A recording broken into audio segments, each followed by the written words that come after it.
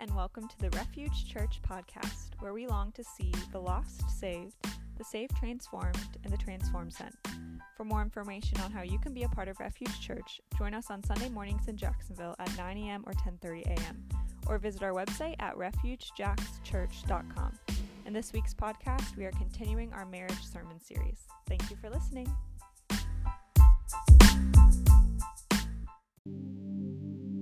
Church, good morning, good morning, good morning. It is a pleasure, it is an honor to stand before you. I am super excited to be with you guys this morning. I'd like to begin by way of an introduction. We're talking about marriage today. We're closing out the series that Pastor Josh has so eloquently led, and I want to continue kind of in that vein. So I want to call your attention. We're gonna turn there, but I'm gonna read something just before that. But we want to look at Romans 5 and 8. Romans 5 and 8. So go ahead and bookmark your Bibles, and I want to jump right in. By way of conversation for the young people who are in the room, there are some tools out front on that little table there, parents. If you have those, I want to challenge the young people in the room to draw the very best picture of your parents, your family, all right? I want you to take advantage of this time and do a nice portrait of your family. Want to see what those look like after service. Amen? All right, so today we're going to jump right in, and I want to give us some quotes for a biblical vision for marriage. These are just something to get us kicked off, and I was going to shorten the list, but I couldn't find which ones I wanted to take out, so I'm just going to give them all to you. So number one, the grand purpose of every marriage is to glorify God. Messed up, messy marriages have a great opportunity to bring glory to God. They do. Secondly, marriage is a principal tool of sanctification. Marriage, I believe, is a workroom for two people to become more like Christ. You can shorten it up and say marriage is soul school. I believe it is. Number three, God calls husbands and wives to be each other's best biblical counselor. We're here to be each other's most vital, one another minister, most important encourager, most intimate spiritual friend. Number four, the purpose of marriage is to reveal God's glory as we represent the Trinity, as we reflect Christ and the church, and enhance the maturity of our spouse. Number five, God designed marriage to be two people, a husband and a wife, being continually filled individually and together by the Trinity. Out of the overflow of that filling, they sacrificially give life to each other so that they can grow together in Christ-like service for others. That was a really good one. That should have been a good amen right there. Number six, got two more. Number six, what does a gospel-centered marriage look like? We are to give each other grace, love that God uses to transform us increasingly into the character of Christ. Paul Tripp talks about people in need of change, helping people in need of change, which is a great phrase. And as it applies to marriage, he said, I'd like to say it this way: transform spouses, transforming spouses.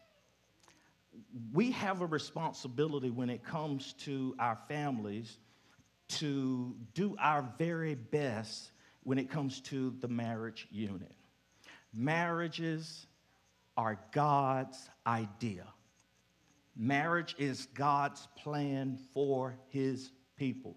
Not everybody is going to be married. I'm not singling out, single people as though that you need to rush and just find you a man and hook them up. I'm not talking about that. Find you a woman and hook them up. I'm not talking about that. But what I do want to make clear is that marriage needs maintenance. Marriage is like a house. It needs maintenance. You get a house, you don't just live in it, and then the windows start fading and falling apart, and you don't go outside and repair. The roof has holes. Nope. It's like anything else. It needs maintenance. And today, what we're doing is we're getting ready to do a little maintenance.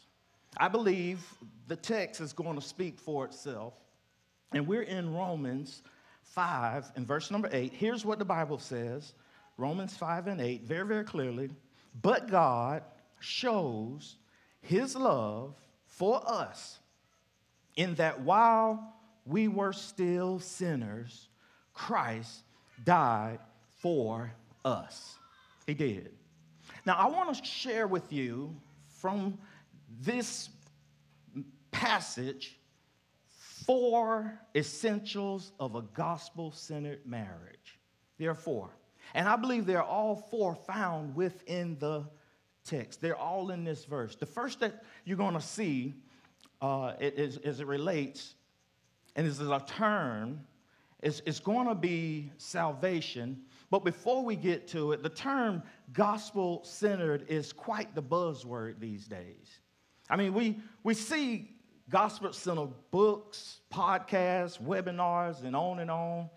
And so we wonder, what does it take to be a gospel-centered parent or family or spouse?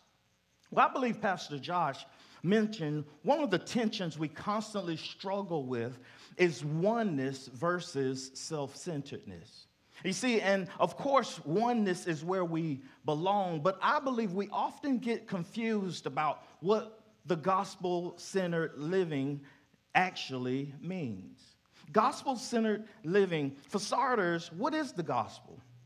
I believe it's the announcement that God has restored our relationship with himself by sending his son, Jesus, to die for us, to die for our sins on a cross, to all who repent and believe, according to Mark 1, verse 15. So when we say something is gospel-centered, particularly a gospel-centered marriage, what does it actually look like? It is a marriage in which couples share the gospel with as many people as possible. And so the question becomes, do you have a marriage that follows the well-known husband and wife passages of Scripture? Do you have a marriage that brings honor and glory to the Lord and to him alone? Not each other, but to him and him alone. You and I have the responsibility as believers to present our marriages so that God gets the glory out of them. So for the rest of our time this morning, I'd like for us to center our thinking on Jesus.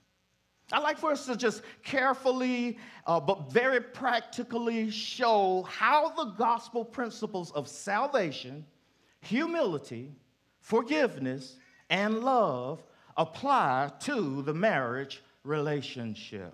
Here are 4 ways to know that your marriage is gospel-centered. Number 1, salvation. Salvation. You see, a husband and a wife must rely on Jesus to save them, not on each other. If you have a tendency to place God-like expectations on the person you wake up to every morning, looking to them to fill you with purpose and to fix what ails you, your marriage may not be gospel-centered.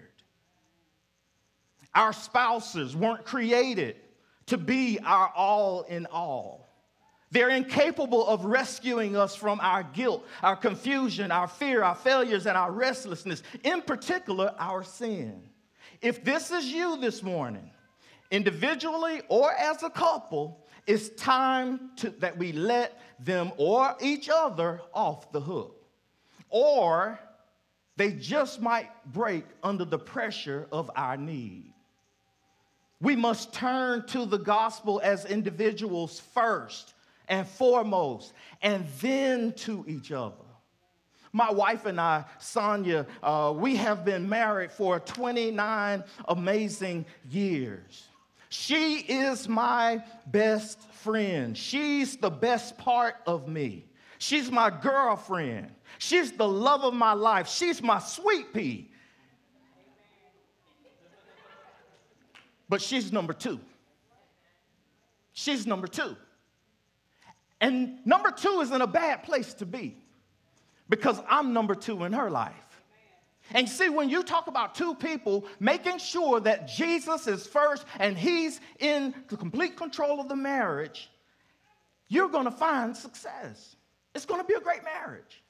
You see, Sonia and I are married, but here's the cool thing. Jesus saved me, not Sonia. Nah, I love her dearly, but God is the one who butters my bread.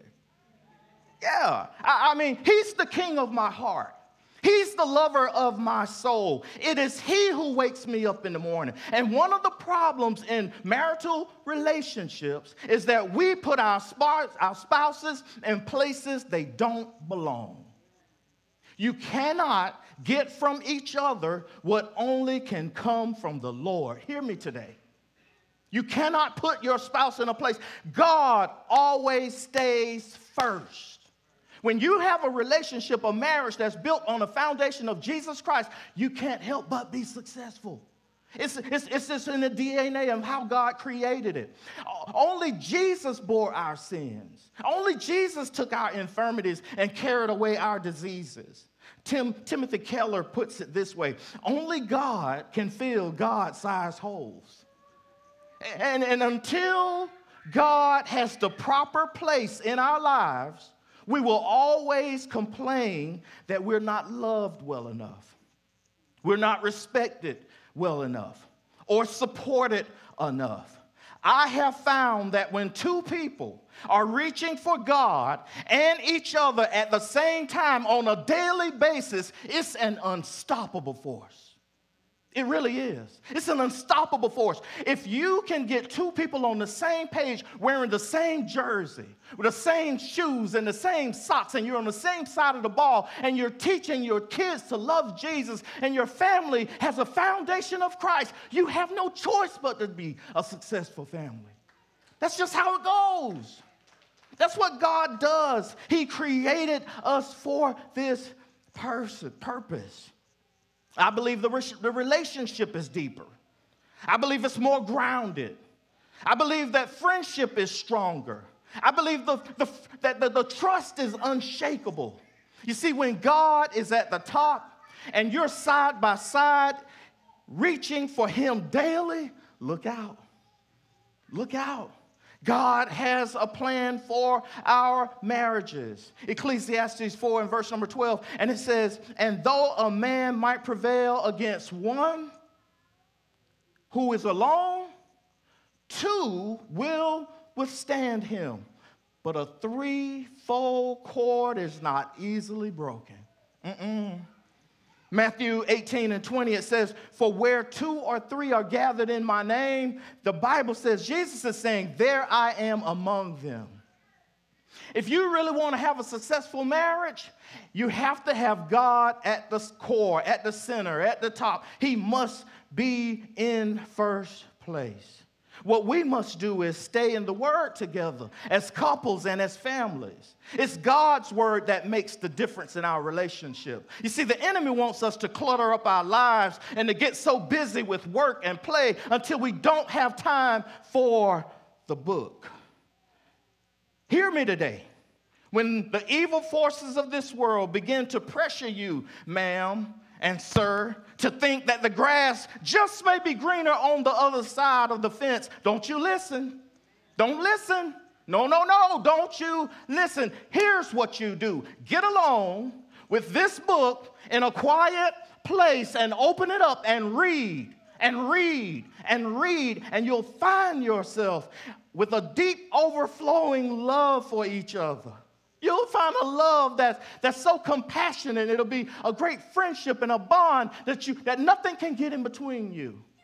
Oh yeah, we're gonna get on each other's nerves every now and then. We're gonna get on each other's nerves every now and then. Don't look at me like that, because y'all get on each other's nerves too.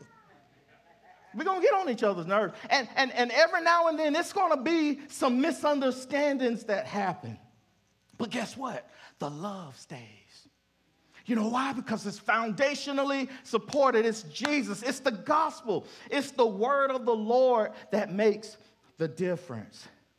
So again, I ask, do you have a marriage that follows the well-known husband and wife passages of Scripture?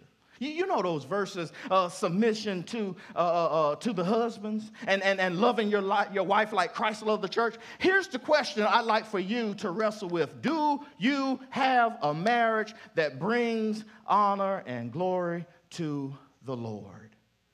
Here's number 2, humility.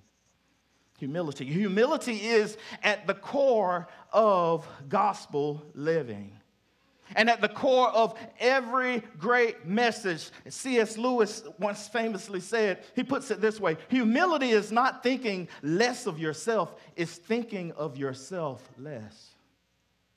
That's what marriage is. That's what humility is. That's what we're supposed to do on a daily basis. Couples who actually model the humility of Christ are quick to lay down their rights and value others above themselves. James 4:6-7 says, but he gives more grace. Therefore it says, God opposes the proud, but gives grace to the humble. Submit yourselves, therefore, to God. What this means is that we don't expect to be first. We don't demand to be heard and insist on winning every argument. No nudging right here. It means that we listen to each other attentively. We seek to understand each other's perspective. And we serve each other wholeheartedly. Men in the room, men, when humility is present in our lives, we serve our families endlessly without needing an applause for what we do. And it's not that you don't ever need appreciation, but it's not something that we live for or demand. Here's a closer look at the humility of Jesus. He made himself nothing by taking the very nature of a servant, being made in human likeness, and being found in appearance as a man. He humbled himself by becoming obedient to death, even on a cross, according to Philippians 2:7-8. But then number 3, we have forgiveness. In order for a married couple to love each other well until death do them part, they need to practice forgiving the small stuff and bracing themselves for forgiving the big stuff. Why? Because there are no perfect people. And one of the most dangerous things you can do in your families is not to practice forgiving one another. Ephesians 4, verse number 32 says, be kind to one another, tenderhearted, forgiving one another, as God in Christ forgave you. And when we truly understand the gospel, we realize that the full spectrum forgiveness is only possible because Jesus fully forgave our sin. For he was faithful and just to forgive us our sins and to cleanse us from all unrighteousness. The more a husband and a wife experience the grace of the gospel, the larger their capacity to forgive one another. Like Paul, who said, out of the overflow of God's grace, Christ Jesus came into the world to save sinners, of whom I am worst. 1 Timothy 1:15. We too should view our sin as the worst. Now, this isn't a call for couples to be passive about each other's faults. It's not. But rather, it's a call to be radically grace-giving. Above all, we know all too well the sin that lurks deep within our hearts. There are three phrases I believe every married person should use often. First of all, I love you. I love you. Secondly, I am sorry. I'm sorry. And third, I forgive you. You see, if you have those three in your bag and you keep them on ready display, it's going to make for a peaceful and graceful home. It's going to be a place of love. It's going to be a place that God has had, the way God intended your marriage to be. But then that rolls me right into my fourth point, and that is love. That is love. You see, when a couple experiences the love of Jesus, they are empowered to love in a similar way, in a real way. You see, gospel love is far more costly and risky. Yet it's much more exciting and rewarding than the world's version of love. A love that reflects Jesus takes the marriage commitment seriously. It seeks unity of thought and works towards restoration when things get messy, because we do know things will get messy. It produces compassion enough to ask, how are you doing? And it supplies enough grace when you hear the answer, I'm miserable. As a matter of fact, they might even say, go away. I don't even feel like talking right now. But that's the grace. That's the love grace that I'm talking about. That's what a couple in Jesus will produce. Love is approachable in times of embarrassment. Love is able to revive romantic chemistry and is on the lookout for ways to please one another. Yet, when left up to us, our love can get a little conditional and biased, sometimes subconsciously and sometimes not. According to Paul Tripp, at its root, love is willing to sacrifice for the good of another that does not require reciprocation, or that the person being loved is deserving. Isn't that the gospel? Isn't that a picture of the gospel? The gospel that, my friends here at Refuge Church, is the gospel. It's the kind that Jesus showed. God demonstrates his own love for us in this while we were still sinners. The Bible says Christ died for us. God's word never fails to point us to a more excellent way. According to 1 Corinthians 12 and verse 31. Within its pages, we learn about sacrificial love, comforting love, romantic love, unconditional love, servant heart love, and love your enemy love. And all of these are essential. All the loves are found in a gospel-centered marriage. These, my friends, here at Refuge Church, are the four essentials of a gospel marriage. So again, I ask you a question that I'd like for you to wrestle with over this long holiday weekend. I'd like for you to take this question and ponder it in your ride home. I'd like for you to sit over your coffee tomorrow morning or on your back porch later this evening. And I want you to ask yourself the question. I want you to wrestle with this question. Do you have a marriage that brings honor and glory to the Lord? Amen. Let's pray. Father, thank you for giving us this opportunity to share your word. God, I pray that your word has brought inspiration to someone under the sound of my voice. I pray that if there's a couple in this room who has been struggling, God, I pray that you just provided the wood that would help prop them up and stand them up and put them in a place, in a posture of commitment to each other. I pray, God, that if there's something going on between a couple here in this room, God, I pray that you would use this message to fix it, to start a fire, to rekindle love. I pray, God, that you would allow this message to guide them I pray that it would help them to know a direction, to point them in a direction that pleases you.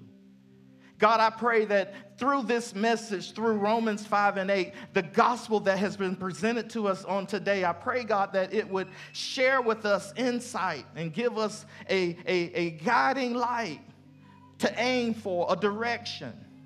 Help us to build that foundation again.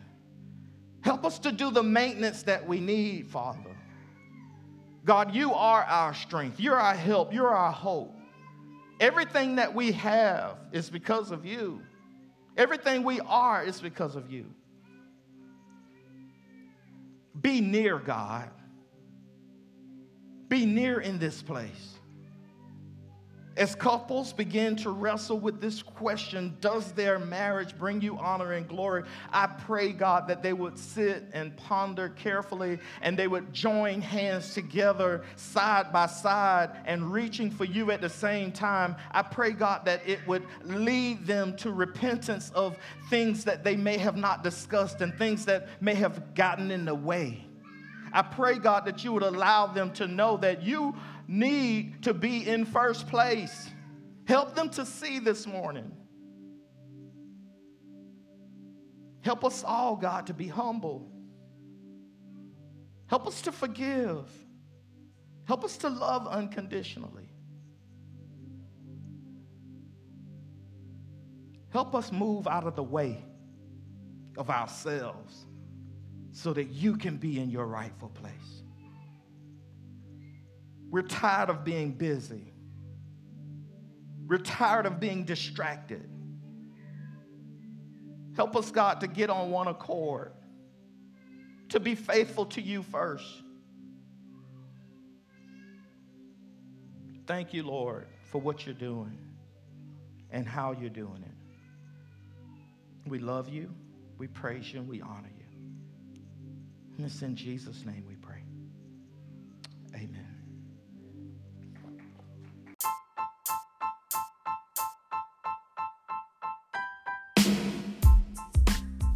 Thank you for tuning in to the Refuge Church podcast. For more sermons or to learn how you can give to Refuge, check out our website at refugejackschurch.com.